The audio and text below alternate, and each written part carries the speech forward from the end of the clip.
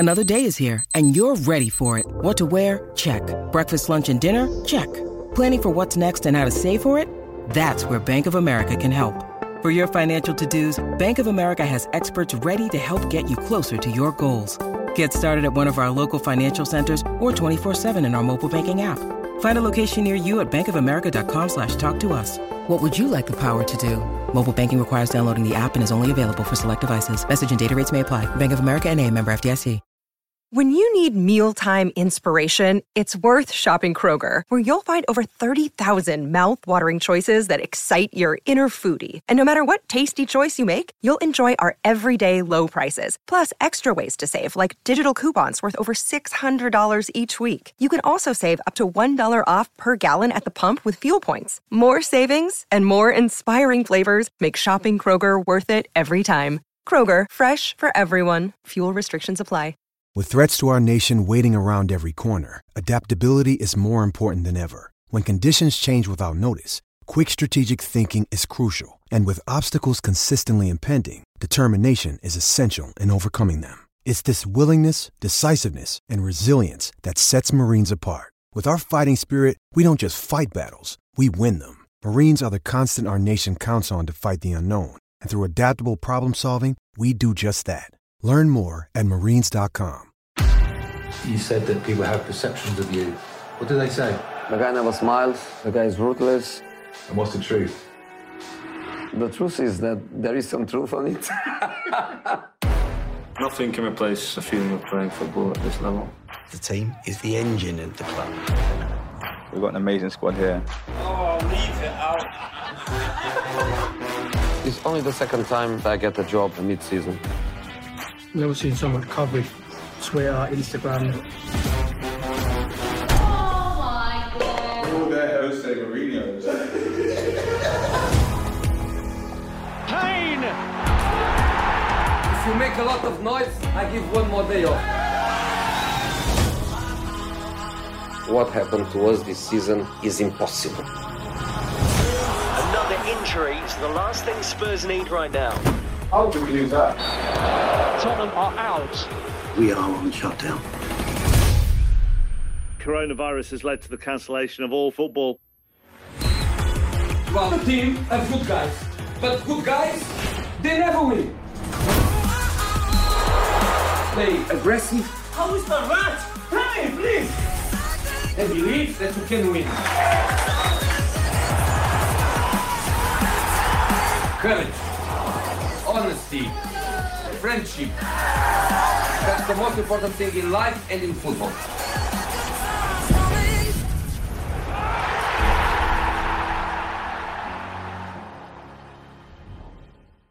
Hello and welcome to The Last Word on Spurs, bringing you a transfer special here, and many will know this man that we're going to be introducing in a second to this show. Been a regular on The Last Word on Spurs for I want to say now the last 2 or 3 years. Always love hearing his insight, but before we announce who we've got, want to also welcome back, we always call him the transfer guru on the show. Jamie, how are you? Yes, very good, thank you, Ricky. And yeah, I'm really excited for this one today. Obviously got a very special guest on, and we're really interested to kind of hear what he said. But yeah, obviously I'm replacing Jason today. I know he's not the biggest fan of transfers, as everyone will know, but definitely a pleasure to be on this one. Oh, you're very kind, mate. Yeah, listen, that's the thing. Jason, of course, was part of, like I say, doing the shows weekly with us, and as you know, with maybe the change of manager, style of football and transfers, which to be fair to Jason, he's not a big fan unless they're coming from Tuto Mercato. Then he's a massive fan of transfers, hence the reason why the brilliant Jamie from the Daily Hotspurs with us for this one.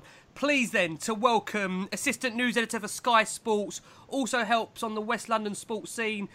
Pleased to welcome back to The Last Word on Spurs, Lyle Thomas joins us. Lyle, how are you? I'm good, thank you. How are you doing? Not bad, not Pleasure bad to at be all. here. Oh, you're very kind, Lyle. Do you know what, Lyle? I know jokingly, I haven't told you this yet. I thought because of the coronavirus and the business, I thought we weren't going to get a transfer window. And obviously we were naturally devastated. Jason was in his element, but I said, no, we're going to make it happen. Yeah, no, I don't think there's any questions whether there'd be a transfer window or not. When it was going to be and how long it was going to be was obviously what was up in the air for a long time. But that was all part of the fun during the lockdown, trying to find out what was going to happen there. Yeah, it's obviously been, really, just a chaotic, strange time for the whole world, but especially for the football world. And actually for journalists, for football journalists, I think it's been some of the most interesting times that we've had, because people were saying to me, well, what are you going to do now? There's no football. What are you going to report on? And it's like, well, there's loads to report on because no one really knows what's going to happen. So digging around, trying to find out, when games are going to come back and what they're going to look like. Is there going to be a transfer window? What's that going to look like? It was loads of stuff to get our teeth stuck into. So no, it's been a bit of a whirlwind, but it's actually been quite fun.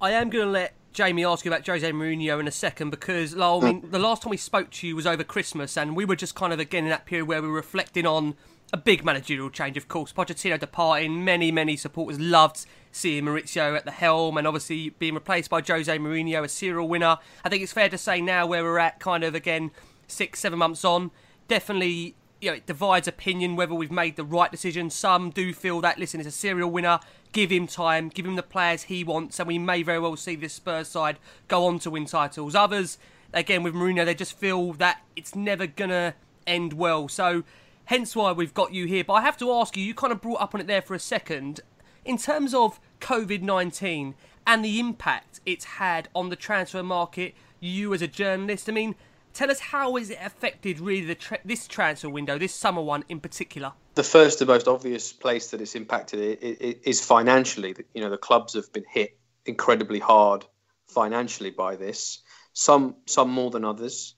You've got a collection of teams around top of the Premier League that are very well insulated against a lot of economic changes, and even this. They're obviously financed by states, some of them huge companies, hugely rich owners. So I think for the most part, the very big clubs have got away with it pretty much unscathed. I mean, if you look at Chelsea in particular, they've obviously done a decent sized deal already in Timo Werner, and they're looking at doing some other fairly sizable deals as well, such as Havertz.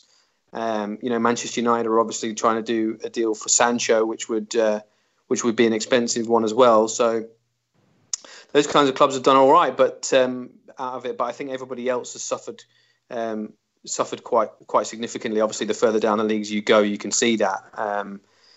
But in terms of the market, with less money around in general, it just means there are less deals to be done. So I think, we'll see less money changing hands.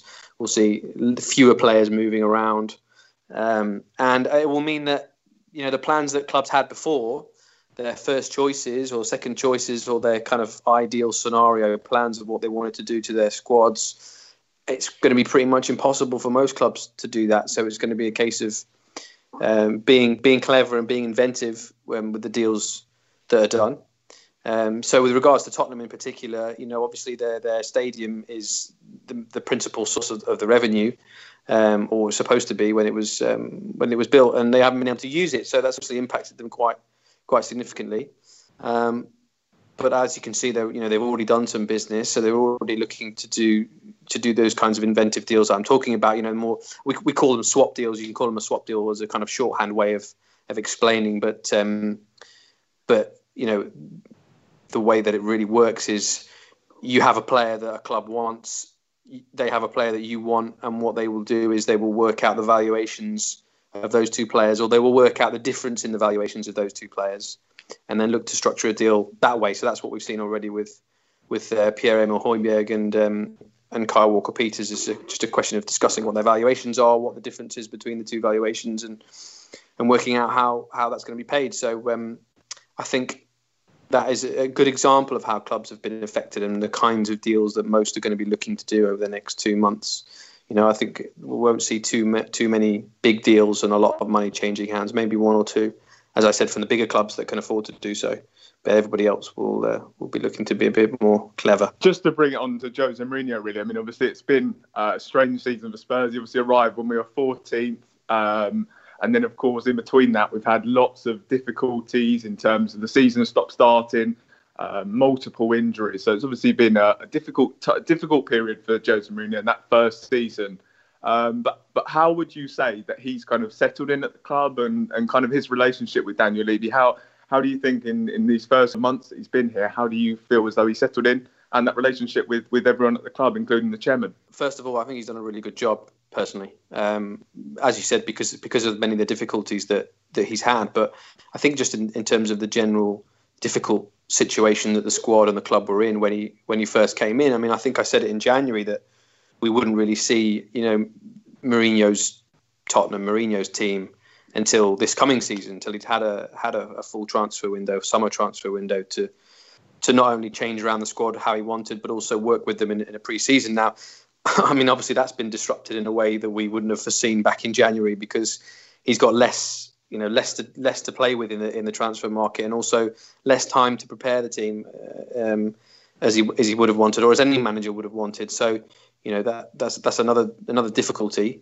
But I think he's done a really, really good job because the team were obviously suffering after the loss of the Champions League final, and not knowing if Mauricio wanted to be there or not, and then him obviously leaving. And I think that the team really didn't know whether they were coming or going or what the future was going to hold. And I think he's settled the team really, really well. I mean, it's taken some time, and obviously certain players have settled into his way of doing things more than others, which I think you can see. A couple of better results against Sheffield United in particular, and the draw away at Bournemouth. I think had those been a little bit different, then Spurs would have been even closer to where they would have wanted to be at the beginning of the season. So I think he's done a great job, and I think you can see he's settled in. I think you can see that he likes the club and the way the club works, and I've certainly not heard of any problems with the chairman. So obviously we need to get through a transfer window and see what happens at the end of it and see how the team starts. But that'll be a good indicator of how things have gone. That is the key, isn't it, Lyle? Like you said there, no problems at the moment. Let's get through the transfer window and see how we get on. I've been told that Jose is that everybody at the club really enjoys working with him. That he's relaxed and very versatile and easy to get on with. I don't think he's making any kind of huge demands or rubbing up against people in the wrong way at all. Quite the opposite from what I'm told, actually.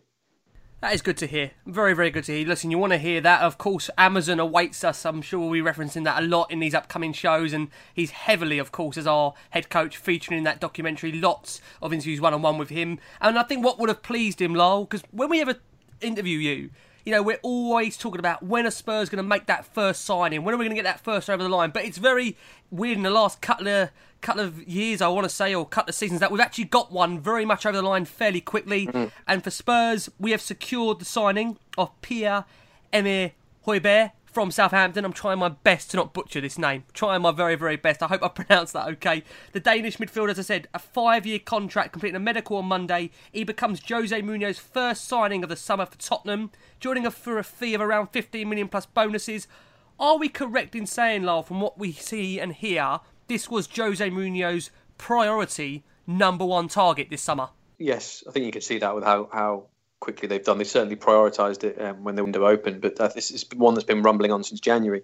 We reported in January that they were interested and that they'd inquired, and that he was going to be a top target in the summer. I think a deal in January was obviously impossible to do. I don't think Southampton wanted to sell him at that point. So,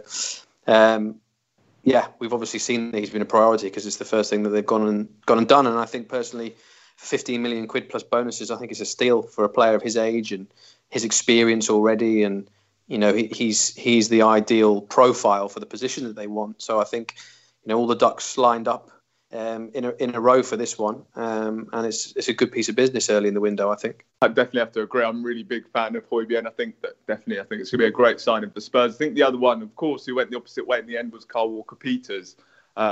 I think it was a strange one. He obviously came in and did very well for Southampton that second half of the year. Do you think the next year it's going to be a good signing for Southampton? With that lack of a right back, do you think that's a good deal for all parties involved? Yeah, I think so. Obviously, Kyle Walker-Peters is in a position where he just needs to play. He needs to play every week now. He came in and did had some good games for Tottenham, I think, and he struggled a little bit at the start when he first went to Southampton, I think, and they were a little bit unsure. But yeah, like you said, since he came back from the lockdown, he's been very good for them and proved to them that he was worth a permanent outlay for. So yeah, he needs to play, so he'll play at Southampton.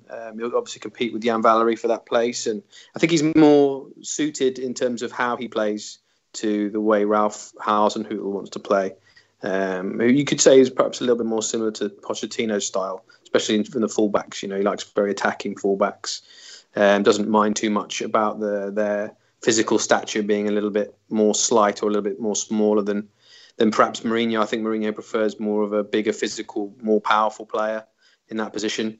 And I think that's really what, from what I'm told anyway, that's really what the situation is with the right backs at Spurs, is they want a bit of a different type of player to be playing in that position. A bit more of a player like Tanganga, I think, and what he showed that he can do in that position, but obviously someone who's a bit more further down the line than him. So, you know, yeah, for Kyle Walker-Peters, he wouldn't have played at Spurs, and it was time for him to move on and get games elsewhere. So, yeah, good move for him, I think. Good move all round for everyone. Good. Lyle, as always, we ask listeners to get in touch with all their questions, so we're going to try our best to try and throw these in throughout the show, just so it doesn't feel like we're going too much off course. Gavin at Gavin Spurs says, on the back of the signing of Højbjerg, please ask Lyle, was Spurs so cautious in the market previously because of Pochettino, and was that also down to Daniel Levy? Do you think we'll now see a big change with Mourinho in charge in terms of being more pragmatic about targets and willing to adapt his choices? What do you think? There is obviously a difference in the profile of player, I think, between what Mauricio Pochettino would have wanted than what Jose Mourinho wants now. I think Jose prefers specialists, you know, people that can perform a particular role in his team and really match up to that profile. So Højbjerg is obviously a great example because you know, they need that more, shall we say, tough tackling, dynamic nuisance of a player in midfield. You know, someone who's going to be always there, biting at the ankles of every player, winning back the ball. And he's got good passing range as well, and he can get forward quite well as well. Højbjerg, he's really, you know, he's got a good engine, and I think he's something that Spurs have probably not had since Scott Parker, really, in that position.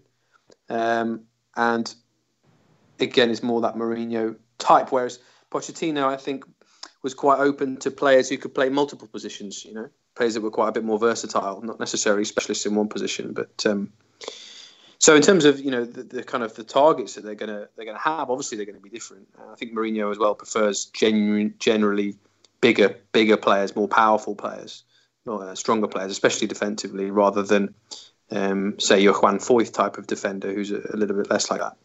So, I mean, yeah, you can compare Juan Foyth, for example, with one player that Spurs have been interested in, Kim Min-jae, you know, the Beijing Chernobyl Guan, nicknamed the Monster. You know, that's a good example of somebody who perhaps Spurs would be more inclined to sign now, and with Mourinho as the manager, than they would have been for Pochettino, who really liked his centre-backs to play out from the back. So I hope that kind of answers the question in terms of the difference between the players that Spurs might now target under Mourinho from Pochettino, which I think is what the question was. Yeah, Tell me if I'm wrong. I think that's what Gavin is definitely alluding to, 100%. And I'll just one more before we switch back to talking about upcoming transfer targets and priority players. This question is here from Cookie at Cookie8Boy8. He says, "Hi guys, again, great shows recently. My question for Lyle is, would we be interested in any loan deals this summer, as all our linked targets appear to be permanent ones or swap deals? No loans would be a surprise, given our tight budget, and also I presume he means down to COVID. What's your thoughts, Lyle? Any chances of loans more than permanent signings this summer?" I'm not sure loans more than permanent. I think it depends on the player, really. It depends on who they can get and what the deal looks like. So, I mean, obviously they've shown that they're prepared to do loan deals now, like they did with Giovanni Lo Celso initially, and with Gedson Fernandes as well, obviously. So I think, yeah, don't rule out loans coming in. It just depends on who the player is. We're in a situation really with Spurs now where it will depend on the similar situation that there was at Southampton, where Spurs have a player that a club likes and wants to sign, and perhaps then Spurs will look at whether that particular team has a player in their squad that they would like to sign. So, you know, for example, and this is just purely an example, AC Milan have some interest in Serge Aurier. So, in theory, you know, AC Milan would express that interest, and Tottenham could say, okay, let's have a look at your squad and see if there's any players in there that we would like to take, and that would be, you know, could be a completely different position that they want to take someone from. So that's really work, and again, you know, they would do similarly to what they did with Højbjerg and Kyle Walker-Peters, and then try discussing the difference between the two valuations of the players and see what they can do from there. So I think that's really what we're looking at in terms of the next couple of months, and what could emerge for Spurs is really, you know, what emerges in terms of interest in the players that they're willing to let go, and therefore what emerges from whichever club that is, if there's something that they've got that interests Spurs, if you see what I mean. I think one thing that a lot of people always say is when Spurs lost Moussa Dembele, that's kind of been part of our reason for our recent decline. But one thing I'd suggest is Victor Wanyama was definitely a big part of why Spurs had been such a good team, and maybe his downturn in form, or the injuries that he picked up, was maybe to do with that. And I think that's one brilliant thing that why we've finally gone and seemingly replaced him in Højbjerg. So obviously I think that for me that was really the number one position to go and target this summer, that holding midfielder. So it'd be really interesting to know kind of now where are our next positions, where are kind of our priorities for the rest of the summer. I know there's still weaknesses in different areas, so yeah, it'd just be interesting to know kind of where our next targets are now. Well, I think the right back situation is the one they will look at next. I think we've seen some rumblings of that already. Obviously, there's some names been flying around in the media, and there's obviously some interest in Serge Aurier as well from AC Milan and from Monaco as well, I've been told. So I think that's the area they will look at next. I'm told there's nothing close at the moment. They've got a few options, I think. I'm told one domestically and several abroad. So yeah, for me, in terms of my work over the next few weeks and months, is to obviously try and ascertain who those people are and try and track how far down the line they get with those. And then after that, I think they're open, obviously, to adding another centre-back. So, as I mentioned before, the South Korean at Beijing Sonoba was one that emerged a little bit earlier, but that's gone away. And then I think they will look at backup strikers as well. There's obviously been a few names that have been mentioned in the press, like Callum Wilson, Milik at Napoli, players like that. But I think further down the line, towards the end of the window, is the time for that. There's a lot to change, a lot to happen, I think, in terms of setting the market for that position between now and then. That's another thing I should have mentioned earlier, really, with how the market has changed. At the moment, there's been so few deals done, it's very difficult for clubs and agents to set valuations for players. You kind of need that first deal to go through, really, for the market price to be set in these circumstances, because so much has changed. So, for example, you've got a great one in Nathan Ake going to Manchester City. Now for £41 million, that is really where the market price is set for a centre-back of that quality. So that means that all the other clubs and agents in their discussions over other centre-backs can use that as a sort of, as a marker, as a linchpin, shall we say, for the market value of a player like that. So it's like, if Nathan Ake is worth this much, then we can try and work out what somebody of his similar stature or somebody of his similar age, or even somebody who's older, would be worth in comparison to that. So obviously we haven't seen a striker move yet. There's a few fees and valuations that are being banded around. Callum Wilson, for example, there's plenty of information around there that he could be available for around 20 million. But then you've also got Ollie Watkins coming up from the Championship, who would be, Brentford won in excess of 25 for him. So, there'll be a lot of working out to do, really, as to who's worth more and who's not. I mean, Callum Wilson's obviously, an experienced player in the Premier League, but he's older than Watkins, been part of a relegated team, whereas Watkins is up and coming and part of a team that almost got promoted. So, yeah, I think there's still a lot to work out in the window before we start getting to the stage where Spurs will be looking at the backup striker thing. So, yeah. So right back, centre back, striker further down the line, I think, is the way I see it going. Thank you, Lyle, for being so concise in terms of those positions. We've got a question, Lyle, we should ask you before we actually look at maybe clear players that Spurs might be looking to target. A really crucial point is, and it's one that I know has been raised on many different channels with many different people, is that our struggles with this kind of homegrown quota, and how we really have to be careful now at Spurs with targets, because we don't have the space in our squad to bring in the likes of 3 or 4 foreign players without selling others on first. How was Spurs dealing with trying to fit in within that really, really strict quota that we find ourselves in, Lyle? It's not as much of an issue as it might seem on the surface, because Spurs have got to let players go to accrue funds anyway. So there's going to be spaces open up, and there's going to be spaces open up for foreign players to come in, because I think the most likely players to leave Spurs this summer are are foreign players. Players like Aurier or Juan Foyth and things like that. There aren't any homegrown players in the squad. I think that Spurs would do a deal on now. I think it was only Kyle Walker-Peters, maybe Cameron Carter-Vickers as well. But obviously he hasn't been part of the squad for the last couple of years anyway. So I don't think it's too much of an issue because they're going to be doing swaps and if foreign players leave, then there'll be spaces for foreign players to come in. So I don't think it's too much of an issue right now. Absolutely perfect. Well, we are going to go for a very quick break, and when we return, we'll be speaking with Lyle about actual targeted players that Spurs might be looking for. So please do not go anywhere. We're talking actual transfer targets next. Hello and welcome back to the second half of The Last Word on Spurs, joined by Jamie from the Daily Hotspur and the brilliant Lyle Thomas, talking us through Tottenham Hotspur's potential transfer business this summer. I think it's so important to put that word potential, just in case we don't want to get hopes too excited, but we expect more than just the one in so far. Lyle, we've had a whole host of questions coming to the show. I'm going to read some out just in terms of players that Spurs might be looking at. You was discussing right back beforehand and also central defence. Zach at the THFC says, we keep hearing about multiple targets for right back, the likes of Aarons, Castagne, Selic. Are there any that we haven't heard about yet? And are we also planning on bringing one, even if Sergio doesn't leave? If he does leave, are we looking for potentially two? Or is Tanganga going to cover that area? What's your thoughts on that, Lyle? The Sergio thing, I think, will affect things because if he does leave, obviously they'll be looking for somebody first choice. They'll be looking for somebody more established, somebody more experienced, and they'll obviously have a little bit more money to be able to put towards that, having sold Aurier. If they don't sell Aurier, I think there might still be a chance that a backup could come in as well.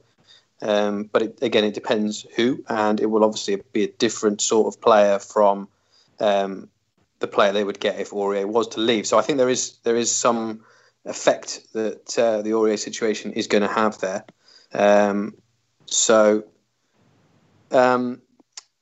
Sorry, the first part of the question you asked me, is there any players out there that have not been mentioned yet? I mean, there are plenty of right-backs around that are being offered to Spurs. So, I mean, I could go through who some of those are, but there's not really much point because at the moment it's finding out what the club thinks of them. Players are offered to clubs all the time. Obviously clubs let it be known to every intermediary that they work with what kind of positions they're looking for. So, those intermediaries are always coming back with, I can get you this guy, I'll get you that guy, what do you think of this guy, etc., etc. So, yeah, there are a few others. You mentioned Celik, the Lille one. He's one they've looked at, but how far that interest goes, I'm not so sure. I mean, there's been a lot of rumours of Lille players and lots of links with Lille players with Spurs, and I think there's an obvious reason for that, which is obviously Jose's connections there with the sporting director and with his assistants having worked there before. So I think that was always going to happen. You're always going to see. I mean, we've seen Osimhen, the striker, linked with Tottenham. We've seen Gabriel, the centre back, linked with Tottenham, and obviously Celik at the moment. And Spurs have not actually been in and trying to do a deal for any of those. So. We'll probably see more Lille players linked with Spurs. Who's the other ones you mentioned? Castagne, the Atalanta one. He's really good. I'm a big fan of his personally. I think he's a good player. Another one they would have watched. Max Aarons, I think, is probably a bit more historic interest now. I think he's more the profile that Pochettino would have wanted. I don't think he's the kind of player that Mourinho wants. Again, like I said, somebody. He'd like somebody a bit more powerful, physically bigger, stronger, I think, than Aarons. So I wouldn't expect that one to be done either. And obviously Aarons has been part of a relegated team. So, he's a good player, good prospect, but I don't think he would be first choice for Tottenham right now. Were there any others mentioned that question, or was those are the three? There's one player that, this is from Yves Mari Paul, who says, is there any chance, Lyle, we can get the fullback Emerson? He really is quality. I'm not sure. I'm not aware of any interest in Emerson. I know Spurs have liked the other right back or one of the other right backs at Barcelona, Semedo.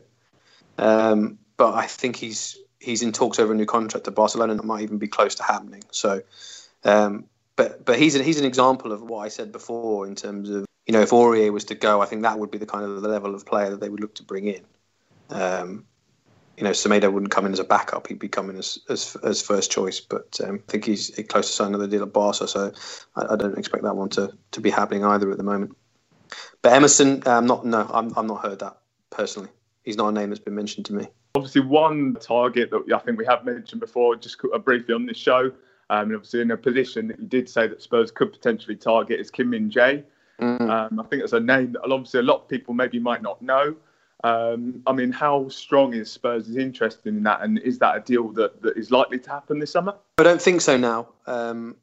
He arrived late back from South Korea, so when back into China ahead of their new season or ahead of their return to training, and I don't think it went down very well.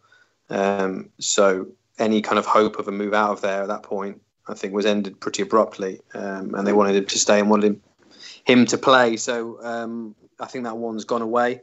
I think also the fact that whole thing happened means that, and how strongly they want him to stay means that the fee would be probably bigger than he's actually worth. So I'd be surprised if Tottenham went back for that now. But let's see. Like we said, that is a position they will look at a bit further on in the window, I think, once the right back situation is sorted. One centre back that might potentially be leaving the club, Juan Foyth, a guy that I rate very highly. I think he's got a lot of potential, but I think it was that game against Norwich where he made a bit of a mistake. He made a mistake, and then since then we haven't really seen him at all for Spurs. Now, obviously, he's a guy with a lot of talent. It would be a shame to see him go, but it just doesn't seem like he's in Mourinho's plans anymore. So I guess the question is he a guy that you think will still be here this summer? I'd be surprised, to be honest, if he was here. Again, he's in a similar situation to Walker Peters, really, in that he needs to play. He's at that age and that kind of level where he needs to be playing games every week. And I think when he was signed, that was obviously the intention. I mean, Pochettino apparently is a massive fan of Juan Foyth. He thinks that he's going to be a top defender in the future. But he needs to play, and he needs to play under the right coach as well. He was more of a Pochettino player, I think. A ball-playing centre half, not quite as physically strong as some of the others, and certainly as physically as strong as the kind of centre backs that Mourinho wants. So, he's nowhere near the size of Kim Min-jae, the monster, is he? He's not as big as even Eric Dyer or Tanganga or even Alderweireld. So. I think it's just a matter of profile, really. I don't think he fits with the Mourinho profile, and he needs to get out there and play under a different coach. So I think that's what we will see happen if a buyer or a loan club emerges for him. Lol, Jatink asks, is Ryan Sessegnon going on loan, and also what is the situation with Danny Rose? We're going to try and, like I say, cover up the fullbacks before we move on to the midfield. Tell us your thoughts, Lyle, in terms of Ryan Sessegnon's future and also Danny Rose. Do you think he'll eventually leave Spurs permanently? Danny will eventually leave Spurs permanently. Yeah, I think it's impossible to see him signing another contract. Whether that will be this summer or next summer when his contract expires is kind of yet to be seen. Ryan Sessegnon, again, another player who needs to play for me. Another player who was at that point in his career where he needs to play every week under the right coach, in the right system, really, to get the best out of him. And again, a player that was signed, or the Pochettino wanted, over repeated transfer windows. And so one that it's a little bit more clouded to see how or if he will fit into the Mourinho structure. But apparently Mourinho wants to keep him. Mourinho really likes him. So, a good question. There's obviously going to be a lot of interest in Sessegnon. He was one of the most highly rated teenagers at youth level around Europe. Everybody knew Sessegnon's name. Everybody went to watch him. Obviously, I reported a bit earlier in the window about Barcelona's perceptions and admirations for Sessegnon. They had scouts watching Sessegnon in Fulham's promotion season, not this last season, the time when he'd really broken through into that Fulham team. They had scouts at Craven Cottage watching him. They had scouts at Wembley for the playoff final, watching him then. So there's going to be an abundance of interest in Sessegnon, especially from certain teams that play a certain way, like Ajax and Barcelona. But Yeah, an interesting one to see play out over the next couple of months. I think it's really important that Sessegnon does get that game time. But of course, if you look at the Premier League fixture schedule that's come out, and then of course all the cup competitions, I think that yes, he does need to play, but I think also Spurs probably do need that depth. But just bringing it on to kind of the other side, the other fullback on the other side, Serge Aurier, of course, as you mentioned, there is interest from other clubs like AC Milan. I know AC Milan have been strongly linked. He's had a mixed season. He's obviously put up some good numbers, but I think he's kind of a guy that I think most Spurs fans would be happy to let go. Do you think that that's a deal that might go through? Serge Aurier leaving Spurs this summer? I think if they get the valuation for him, then yes, they're open to that. But the kind of numbers that have been bandied around, I think, in the media so far are not quite accurate from what I've been told.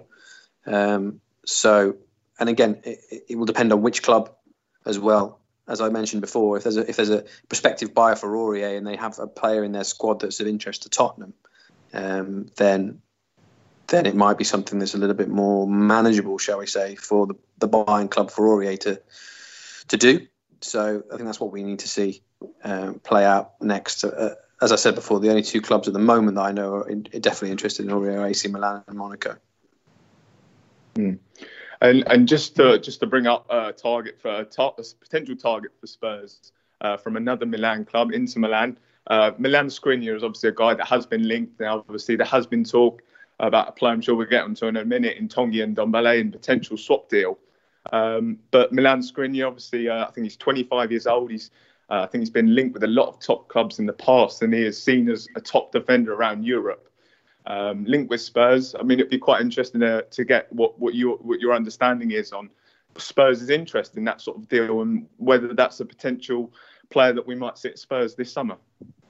Well, Skriniar for me is exceptional. I really think he's a top defender, and he's kind of in his prime as well. Well, in his prime, he could get better, but he's already consistently very, very good in the Italian league over a couple of seasons now.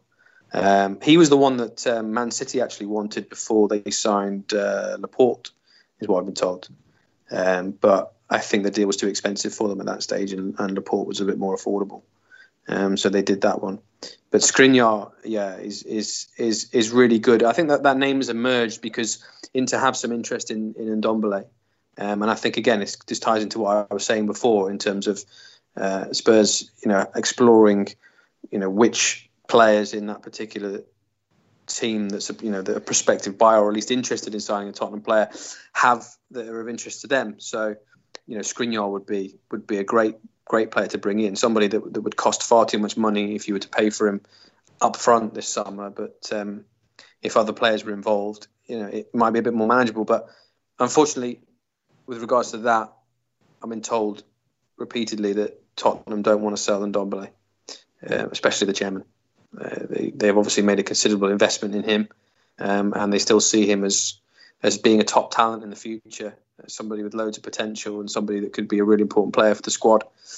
And personally, I can see that as well. I do think Ndombele is still going to be an exceptional talent. It wouldn't surprise me if he moved on somewhere that he would become a top talent somewhere else, and everybody would be, the Spurs fans would be kind of cursing him. So spot on, Lyle. You're so spot on. I mean, I've been saying this, banging this drum, I've got to say, for the last kind of 6 months. And listen, don't get me wrong, I'm not saying Ndombele's been perfect the way he's been, in terms of maybe his application and effort, but I do think, and it sounds like you're on the same lines as me, Lyle, I think he'll go on to a Real Madrid, a Barcelona, a Bayern Munich, and he will go there and absolutely tear it up. I just think the guy's got all the ability in the world, but is it a case, Lyle, of just Mourinho being a bit more adaptable to managing him? Because we've seen it before with the likes of Salah, De Bruyne, that we've seen him let gems go in the past. Do you think that relationship will tell us what is that relationship like now with Mourinho and Ndombele? I think we talked about it a little bit before, didn't we? I'm not sure back in the last podcast. I think I remember talking about it a little bit. You did, yeah. I think Jose's. It looks like he's trying really, really hard to get the best out of him. I mean, obviously they got spotted training one-on-one, didn't they, in some park in Barnet or something in the early part of the lockdown. And I think that was an example of how hard he's trying to work with Ndombele to get him get him feeling more settled, probably more appreciated, and also more settled at Tottenham. I think you have to look at the season that Ndombele's had and the general disruption that's gone on since he came in. I mean, obviously he came in under Pochettino expecting to play for Pochettino and be part of a team that was going to kick on, and they had a bad start and they lost the manager, and then he had to adapt to a new manager and who wants things being done a little bit differently. And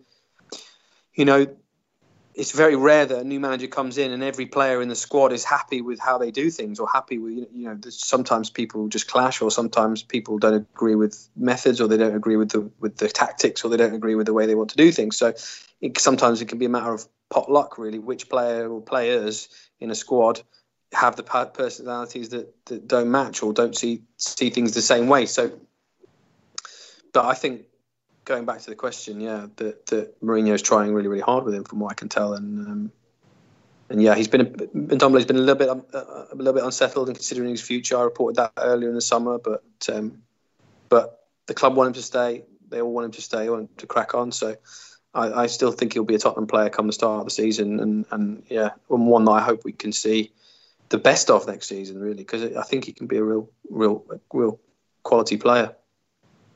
Lol, so just some questions in. You've mentioned already about Skriniar, but these ones are kind of around Ndombele and any potential swap deal, which I think you can now kind of firmly rule out. So Luca at THFC Luca says, is there any way then that we can get Skriniar without swapping Ndombele? From what you say there, it seems like that's a possibility where if Spurs want the player and they're firmly insistent Ndombele's going nowhere, then that could mean a possible deal to be done in terms of Skriniar just alone by himself. That's also another question. That's the same question being asked also here by, let me find out who this is, from 2 Ross Free, also asking that same question. No, I think Skriniar will be too expensive to spend outright in this window. Right, okay. We've got the money for that. But just one question I wanted to ask on Ndombele. Of course, in Italy, and reports in Italy and France are all kind of insistent that the player does want to leave, and there is kind of that interest from Inter Milan. Do you kind of get the sense that maybe the people around Ndombele have been quite unsettling for him? Is there any suggestions that might be the case? Not from what I've been told. No, not from what I can tell. No. I mean, he's been a little bit unsettled by things and been considering his future. And that's as far as it's gone. But I don't think it's as strong as him wanting to leave. I don't think it's gone quite that far, from what I've been told.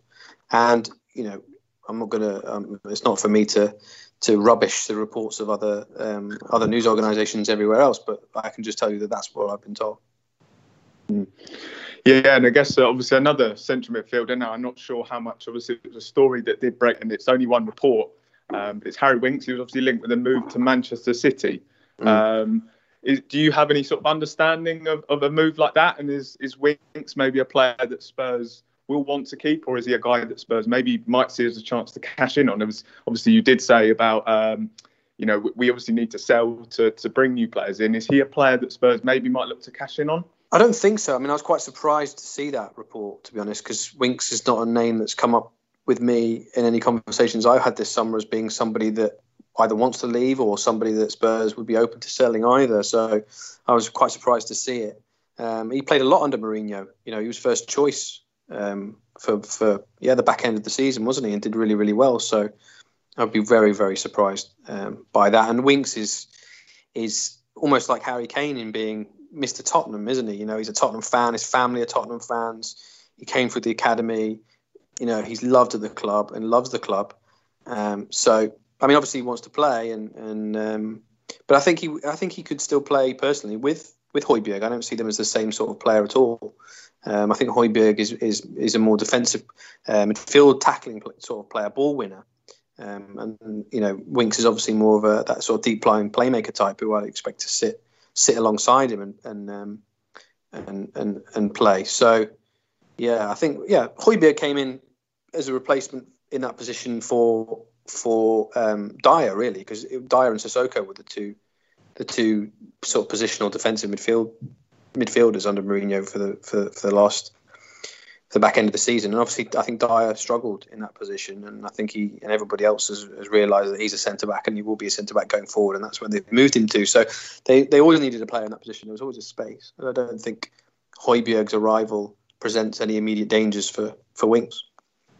Talking there, Lyle, about Højbjerg again, just a question really. I mean, we've seen again this from kind of many different news outlets, and this is why we love having your opinion on it, because you've always, I thought, always given us kind of where things are on the basis of from your understanding. Now, again, we've heard that Spurs midfielders, the likes of Oliver Skipp and Jamie Bowden, want to be loaned out after the signing of the Dane, because they both feel at the moment that they've kind of outgrown youth football and they want to develop with senior match experience. Now, of course, I know we've got Europa League, I know we've got a lot of games sandwiched in next season, but do you think Skippy and Bowden are those two that you could see Mourinho allowing to go out on loan to get some regular first-team football? Yeah, I think that's another difference between Pochettino and Mourinho. Pochettino always liked to have his youth players closer to him. I think he felt that they could learn more from being in and around his first team and his setup, because it's so specific. That they were always very reluctant to let players go out on loan. Whereas I think there's more openness from Mourinho, and I think he sees the value in them going out and playing first team games elsewhere once they have outgrown that youth level. I mean, Skip's shown some promise. So I think now is an ideal time really for him to go out and get a full season under his belt at another Premier League club. So yeah, there's a few out there that he could go to. Obviously, Fulham have been mentioned, and he's got that Scott Parker link. So that could be one for him. Jamie Bowden, I'm not sure. He's one that I don't know as much about, obviously, because he's not been around the first team squad. But yeah, as I said, there's definitely, I think, a slight more openness for Spurs to be loaning out the youngsters now. There's 3 championship targets that I just wanted to kind of briefly discuss, and I think they're 3 really big talents.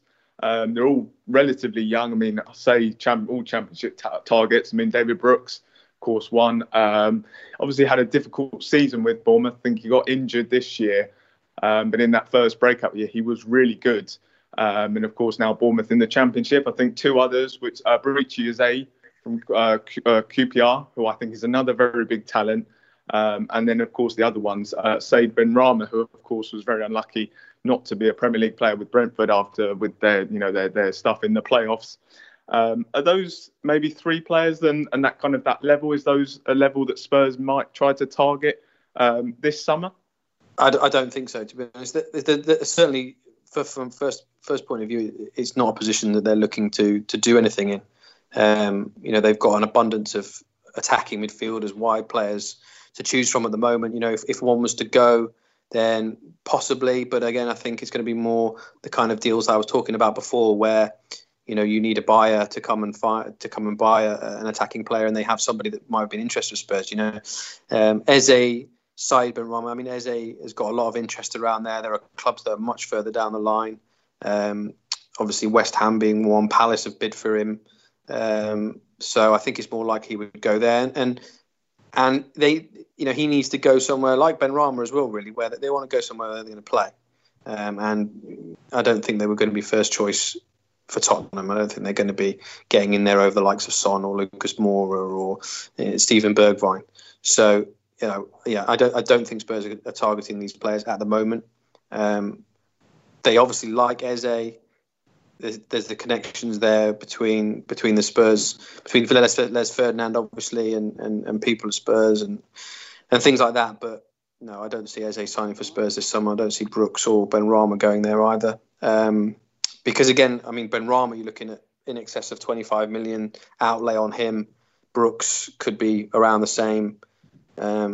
So it's not the kind of money that Spurs are going to shell out on a position that they don't need. I know creativity is one of those things that as Spurs fans we always crave, and although we've got players in the squad that clearly can do that for us, I think, again, we've had players being linked previously that have kind of come back on the radar again. The likes of Nicolo Zaniolo, Jack Grealish, Leon Bailey. These players, they seem to come round every single summer. And again, I suppose, I just want to find out from you, really, from your understanding, anything Spurs, again, looking at these players, they're clearly being linked with them, but just how reliable are those links at the moment for those 3 players? Well, again, you're looking at players that if you wanted to buy them outright would just cost far too much money, more money than Spurs can afford to spend this summer.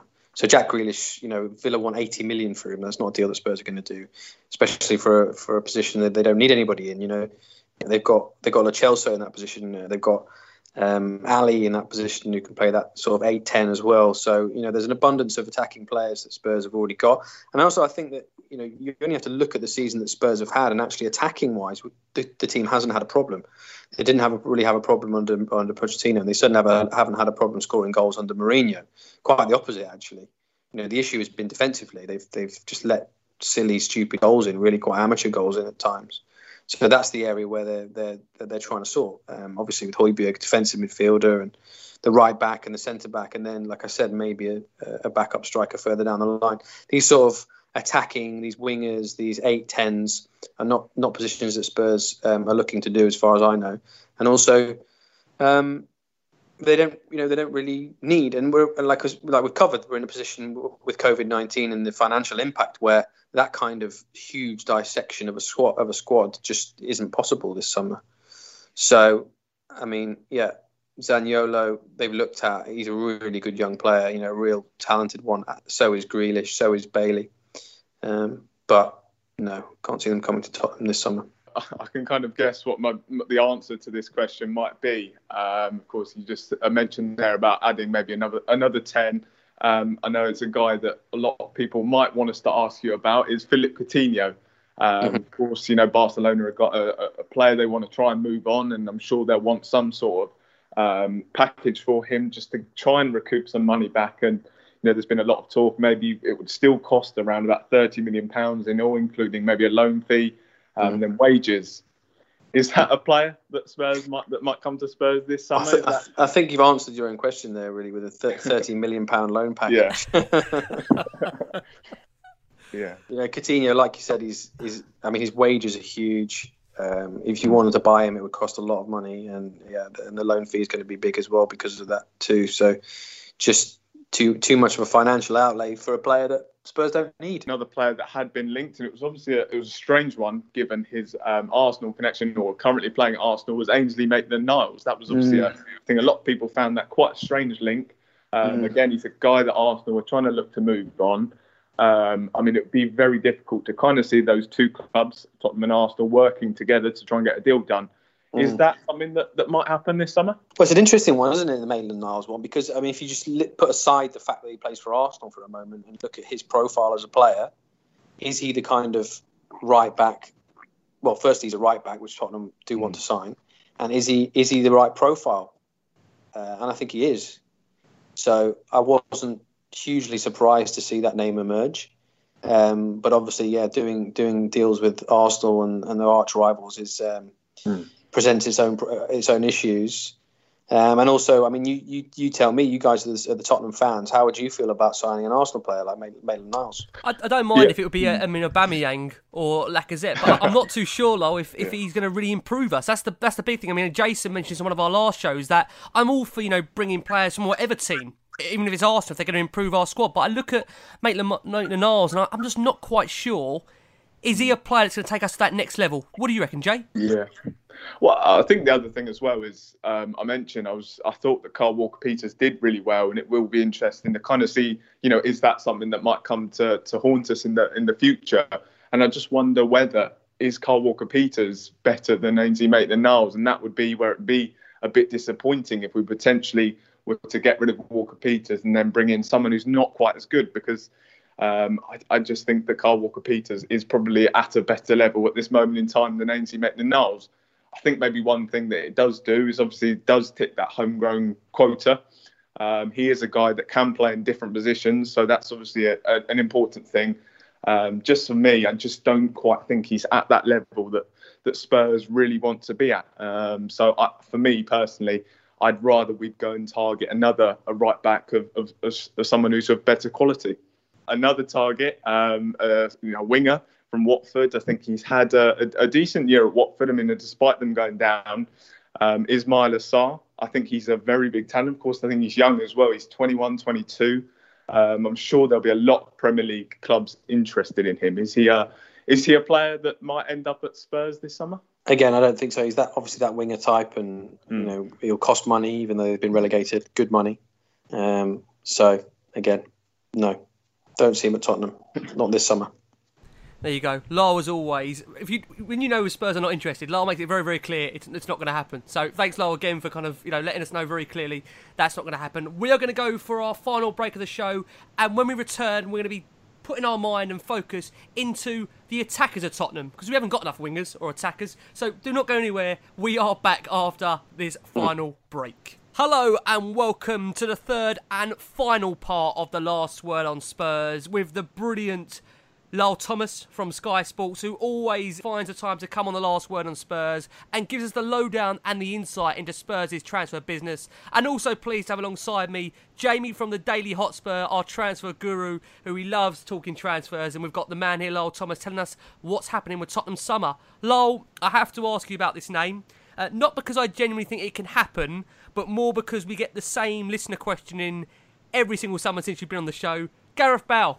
The year's 2029, 40 years old, and we're still being linked with Gareth Bale. Yes, he's on, I think, a reported 625,000 a week wages in Madrid. More than 3 times Harry Kane's salary. So the question is, Lyle, when's the medical? Very good. Very, very good. I'm glad you guys are comfortable enough with me now. You can start firing joke questions at me. Definitely, mate. Well, we tried to. We've got to be now. Yeah, Gareth Bale. Poor guy. Listen, all I say about Gareth Bale is I just think he should be playing. I think it's really sad to see him not playing every week because he's such a talented player. You know, you talk about the best players in the world over generations and, you know, how much you would have loved to see this guy and that guy. I mean, most of us are probably very fortunate that we have seen Bale play in the flesh. But, you know, imagine this was, you know, Messi, for example, whose final years were, you know, being spent on the bench. You'd think, well, what a waste, because wouldn't I have loved to have seen Lionel Messi? So there's probably kids out there, and you know, I would have loved to have seen Gareth Bale play, and they can't see Gareth Bale play. So I just think it's sad that he's not playing. It's a sad situation, really. I think when you said David Brooks isn't someone that Spurs going to afford, I think that does instantly rule out a move for someone like Gareth Bale. But yeah, I definitely agree. It's such a shame to kind of see where his career's gone and just not being able to play those games, because you still feel as though he's kind of at that point in his career where he is still more than capable of going to a club. Like I really think that if he was to come to Spurs right now, he has that talent to go and really push us and make us title challengers. And it is really disappointing to kind of see him waste that talent at Real Madrid. Yeah, I agree. Just a question on Bale, well, more of a statement really. This is from Craig Silver at Craig Silver Real. Says, if Gareth Bale had one bit of career ambition left after winning almost everything, why wouldn't he want to return to a club who worships him and, more importantly, bring trophies back to Spurs? Lol, just quickly, if, for example, I know I'm talking very hypothetically here, if it's a case of where Madrid would cover all of those wages, which I just can't see them doing, and Bale, you know, had the option of coming back to Spurs, do you think he would want to? Or do you just think it's just a complete no-go for all of the reasons, as explained, you've said about Bale? I honestly have no idea what he wants, to be honest. I have no idea. I mean, other than, well, doing what he's doing at the moment, which is staying at Real Madrid and staying on the contract that he's on. I mean, I don't know whether part of his thinking is how, you know, volatile things can be at Real Madrid at times and how quickly coaches can change. And, you know, I think perhaps when Zidane left the first time, that he probably hoped and expected that he would have more game time under whoever came in next. Whereas obviously now Zidane's back and that relationship is what it is, and he's not in the team. So I mean, listen, he's done everything, he's won everything that a player could want to win. So I guess now it should really be for him a point of what does he want to do? Where you know, for his own heart and for his own final years of his career, you know, how does he see it going? I really don't know. I really don't know and can't really speculate on what goes on in Gareth Bale's mind. Yeah, look, I'm going to bring the mood down a bit now. I'm going to go from Gareth Bale to Troy Deeney.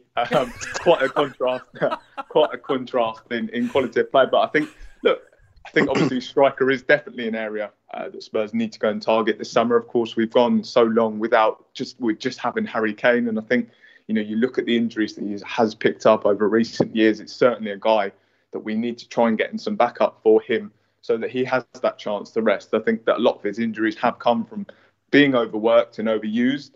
Now, obviously, 2 players that we have been linked with, and they're very interesting links, because I think that one thing that I want Spurs to go and do is go and get some players that will hit the ground running. I think we saw last summer, we signed Sessegnon, Lo Celso and Ndombele, 3 top young players, but I think 3 players that weren't really, they just didn't hit the ground running for Spurs, and that has been a frustration.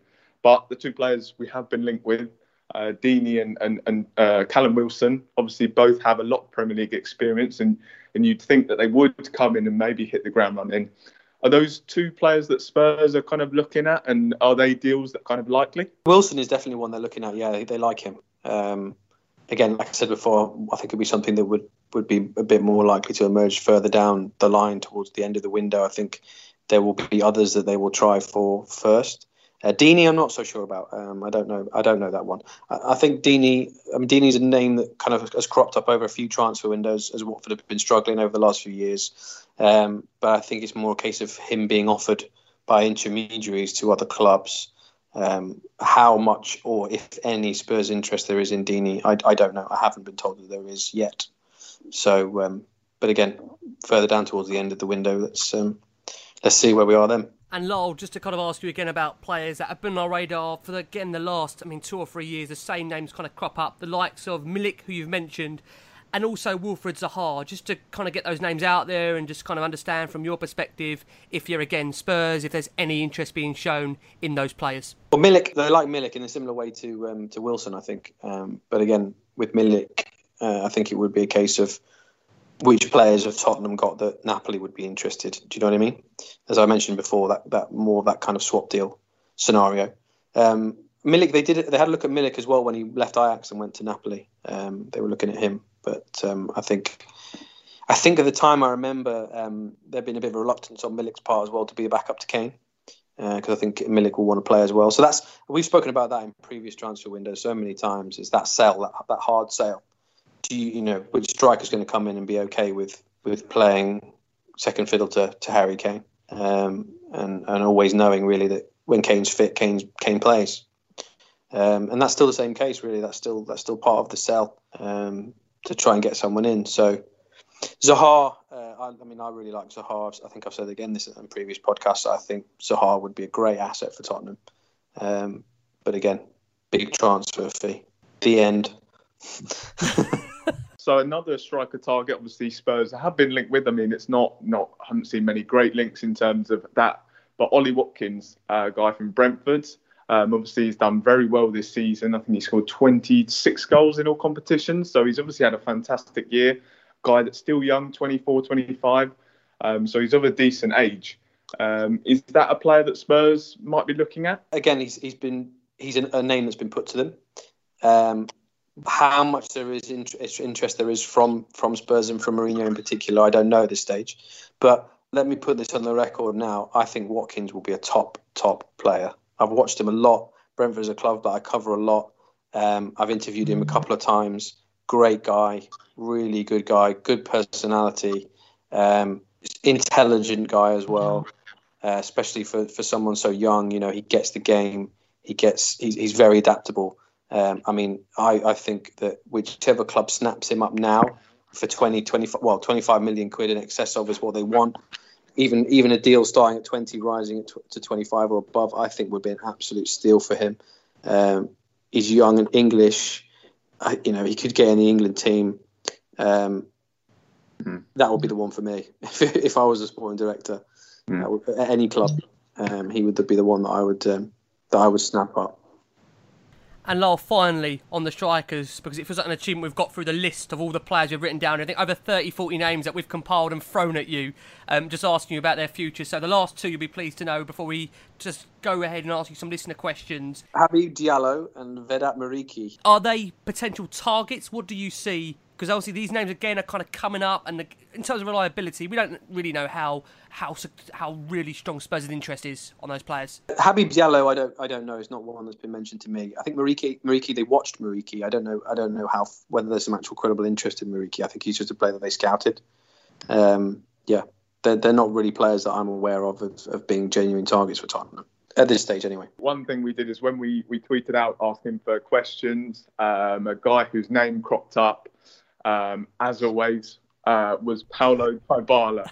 Of course, the guy Spurs were linked with last summer. Now, of course, there has been reports that Juventus are perhaps willing to let him go. is that at all a guy that might potentially Spurs might try and go back in for? I know, obviously, with the financial situation, that's a huge deal to try and get done.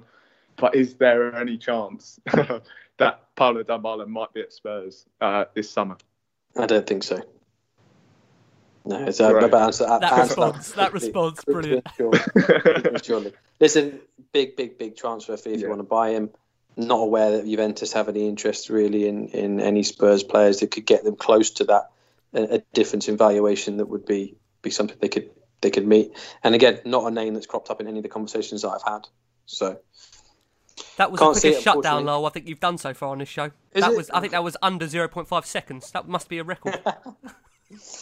Well, let's get to some of the next names and I'll try and do them quicker. Okay, mate, brilliant. Right, let's have a look. Well, I've got a load of listener questions in here. I know Jay's going to ask you a couple more as well. Okay, so Charles Picton asks, is a Dybala deal achievable? I think by Lyle's response there, you kind of gauge where Lyle's at in terms of that ever being a possibility at Tottenham.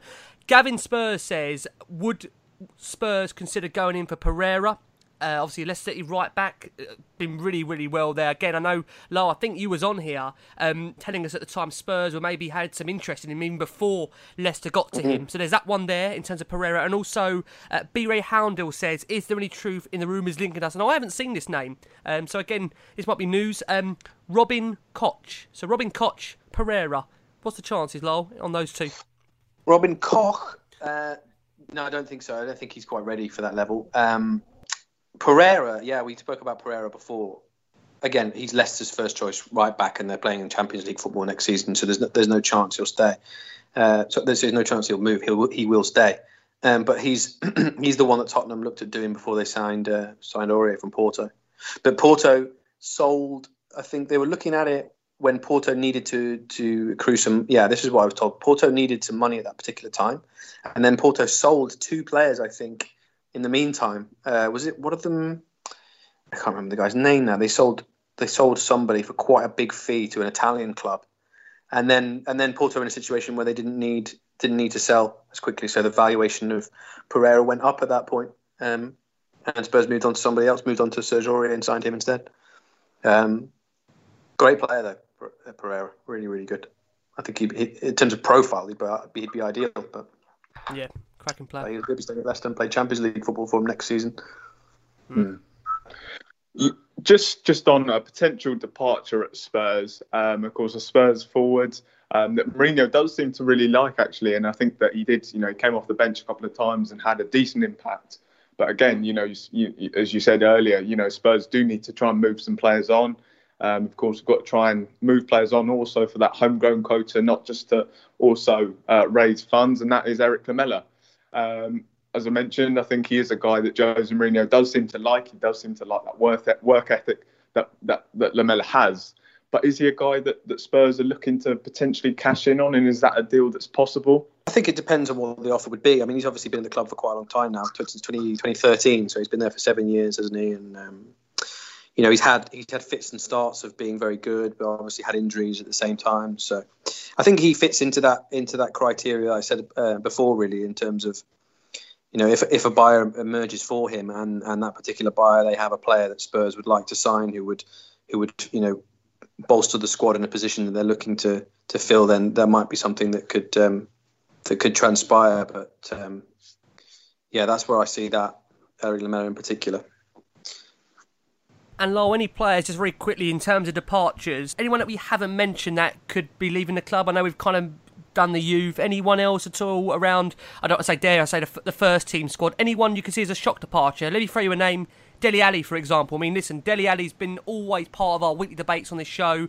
I think many of us, we all believe Alli's got the potential. We keep saying this word potential, but he's kind of 24, 25 now, and it's like, when are we going to see the finished product? Is there anyone you could see at that first team being sold to sacrifice, as what Spurs fans call this rebuild? Anyone we should be worried about at all? I don't think so, no. There's no names that come up to me, I would be surprised to see a big player leave. It'd have to be a really good price and a big amount of money that they could invest elsewhere, I think, for them to consider it. But no, I'm not aware of anyone. No.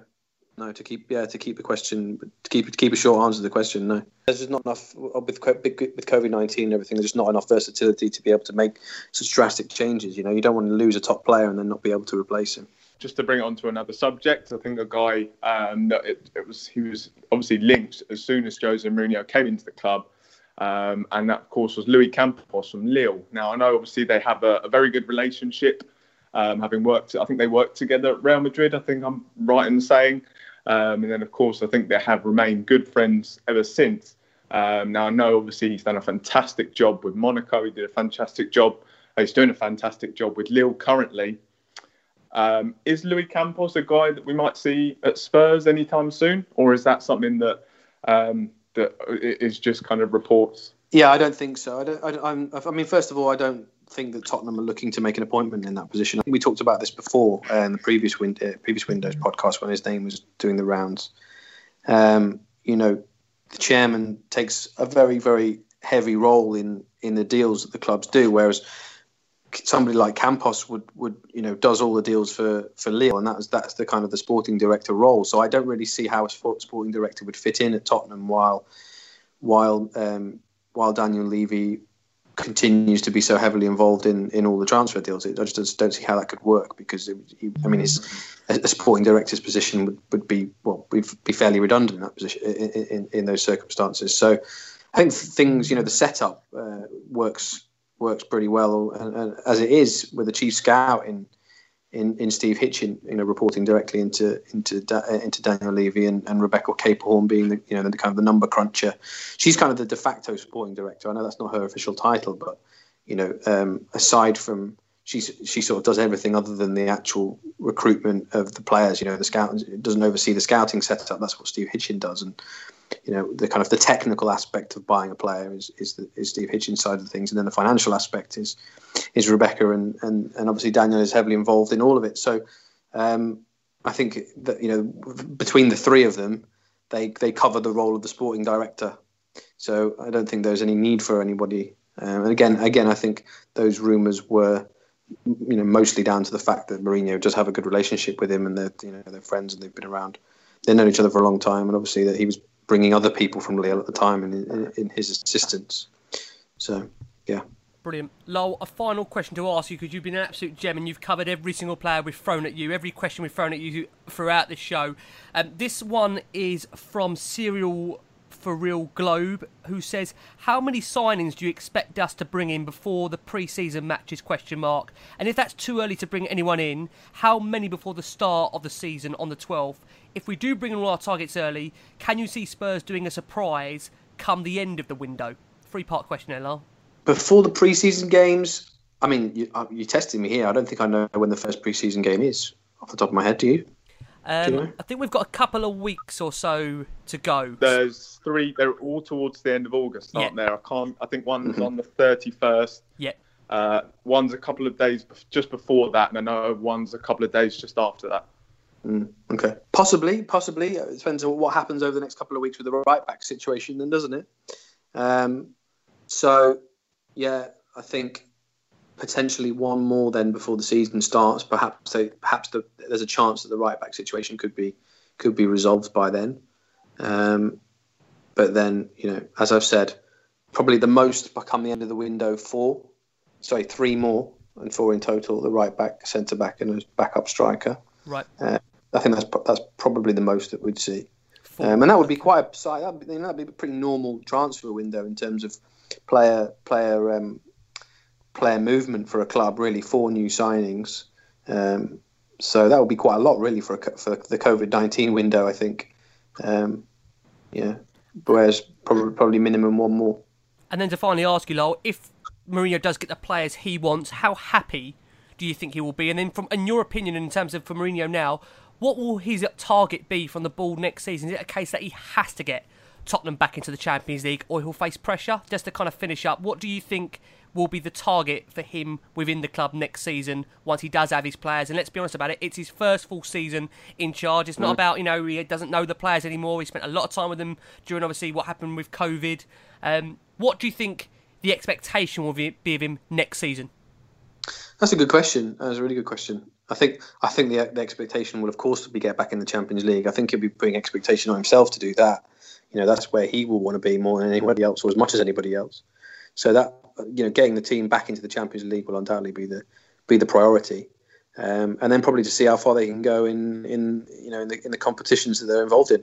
Obviously, the Europa League is such a slog, especially when you start in the qualifying rounds. It really is relentless and tiring for a squad. So it'd be interesting to see who he plays in those games, especially in the earlier rounds. But I think it'd be great to see Tottenham go all the way in that competition. I mean, he obviously did it with Manchester United when he was there in his first full season after they dropped out of the Champions League, and went all the way on to win it. I don't think they started in the playoff stages at that time. I think they started straight away in the group. But still, I think that that winning a trophy ought to be a target next season as well. Yeah, no pressure at all on him, Lyle, about winning a trophy. I don't want to remind our listeners how long we've waited for that. So no pressure on him at all. But Lyle, just to say, I can't thank you enough for coming on the show, giving us the lowdown on Spurs' transfer targets. And I have to just say this on behalf of Lyle as well, that, things do change in the transfer window. And I'm sure, Lyle, you'll want to make that point that, the targets now may not necessarily be the same as what they might be towards the end of the window. Circumstances change. I think, is it very important to always make that point that whoever Spurs may be linked with at the start of the window, again, surprises at the end are dictated by what happens in the market, right? Exactly. The market is a fluid, organic thing that changes over the course of the weeks that it goes on for, and that's one of the parts of the reasons why it's so fun to be a journalist and report on, because you can spend a lot of time speaking to a lot of people and getting a really good idea of what clubs want to do, what their intentions are, and also what the players' intentions are. Because really, that's what it comes down to. Is as I've said before, you can identify the players that you want, but it's down really to what the players want. And so much can happen in a transfer window. Suddenly, towards the end, a player can decide, right, I want to leave, I want out. Who is there that can take me? And that's how names suddenly emerge that you didn't think were going to be possible before. So that's what makes it exciting, and that's what we need. That's what makes the end of the window so enjoyable. It does indeed. I think even Jason is getting excited by that, Lyle, the way you've sold that. I honestly think even Jason's getting excited by the way you've sold that. It is. I think towards the end of the window, it always spices up. We're all there on deadline day watching all your hard work unfolding amongst our eyes, hopefully with some decent signings to come. Just want to say, Jamie, thank you ever so much, mate, for coming on. It's been an absolute pleasure having Lyle, hasn't it? It's been great this last hour or so. 100%, yeah, really enjoyable listening to kind of all the insight that Lyle's given us. Of course, great to have such a great journalist on the show. Yeah, really enjoyed listening to everything that's kind of been discussed, and yeah, very excited for the rest of the window now. Yeah, indeed. And Lyle, we have to ask you very quickly before you go. Amazon awaiting us. Will you be watching that? Will you be intrigued to see what's going on? I mean, I know you know a lot what's going behind Spurs anyway, but how do you feel as a journalist covering the club like you do? How do you think the board and the manager will come out of that once we've watched it? Good question. That's what's going to be the most interesting thing to see, because obviously it's been a quite a tumultuous season. I think certainly from the documentary maker's point of view, they couldn't have hoped for a more dramatic sequence of events really for that season. They've been so lucky, haven't they, Lyle? In terms of what they couldn't make it up. A managerial change, cup exits. Exactly. I mean, that's the nature of football, isn't it? I mean, any number of things could have happened. Pochettino could have stayed, and it could have been equally as enthralling in a different way. But I'm looking forward to seeing it. I've seen some of the trailers, so I think it's interesting. Some of the trailers, especially the way that Mourinho has been talking to the squad. Yeah. Telling them to be nastier, not be such nice guys, and be friends with each other, which is something I've known has been an issue a bit in the squad for a few seasons. That they're all very get on very, very well with each other, which is a good thing. But also, I think he's wanted them to just be a bit more nasty when they get out on the pitch, which would be good to see, really, because I think that's an element from a lot of Tottenham sides that's been lacking over the years, is a bit more of that sort of ruthless. A bit more nasty in mentality when it comes to getting across the white line on the pitch. Yeah, I'm glad you didn't say the other quote, Lyle. You did very well to divert through that one in terms of the intelligent part. Listen, been an absolute pleasure. The brilliant Jamie from Daily Hotspur and the wonderful Lyle Thomas on the last word on Spurs. Guys, I hope you enjoy this show, and we'll be back with you very, very soon. You said that people have perceptions of you. What do they say? The guy never smiles. The guy is ruthless. And what's the truth? The truth is that there is some truth on it. Nothing can replace a feeling of playing football at this level. The team is the engine of the club. We've got an amazing squad here. Oh, I'll leave it out. It's only the second time I get a job mid-season. Never seen so much coverage. Twitter, Instagram. All their Jose Mourinho. Kane! If you make a lot of noise, I give one more day off. What happened to us this season is impossible.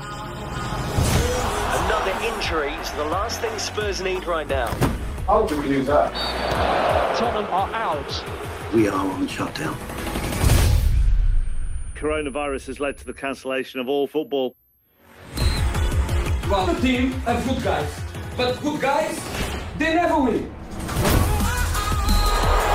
Play aggressive. How is that right? Hey, please! And believe that you can win. Courage, honesty, friendship. That's the most important thing in life and in football.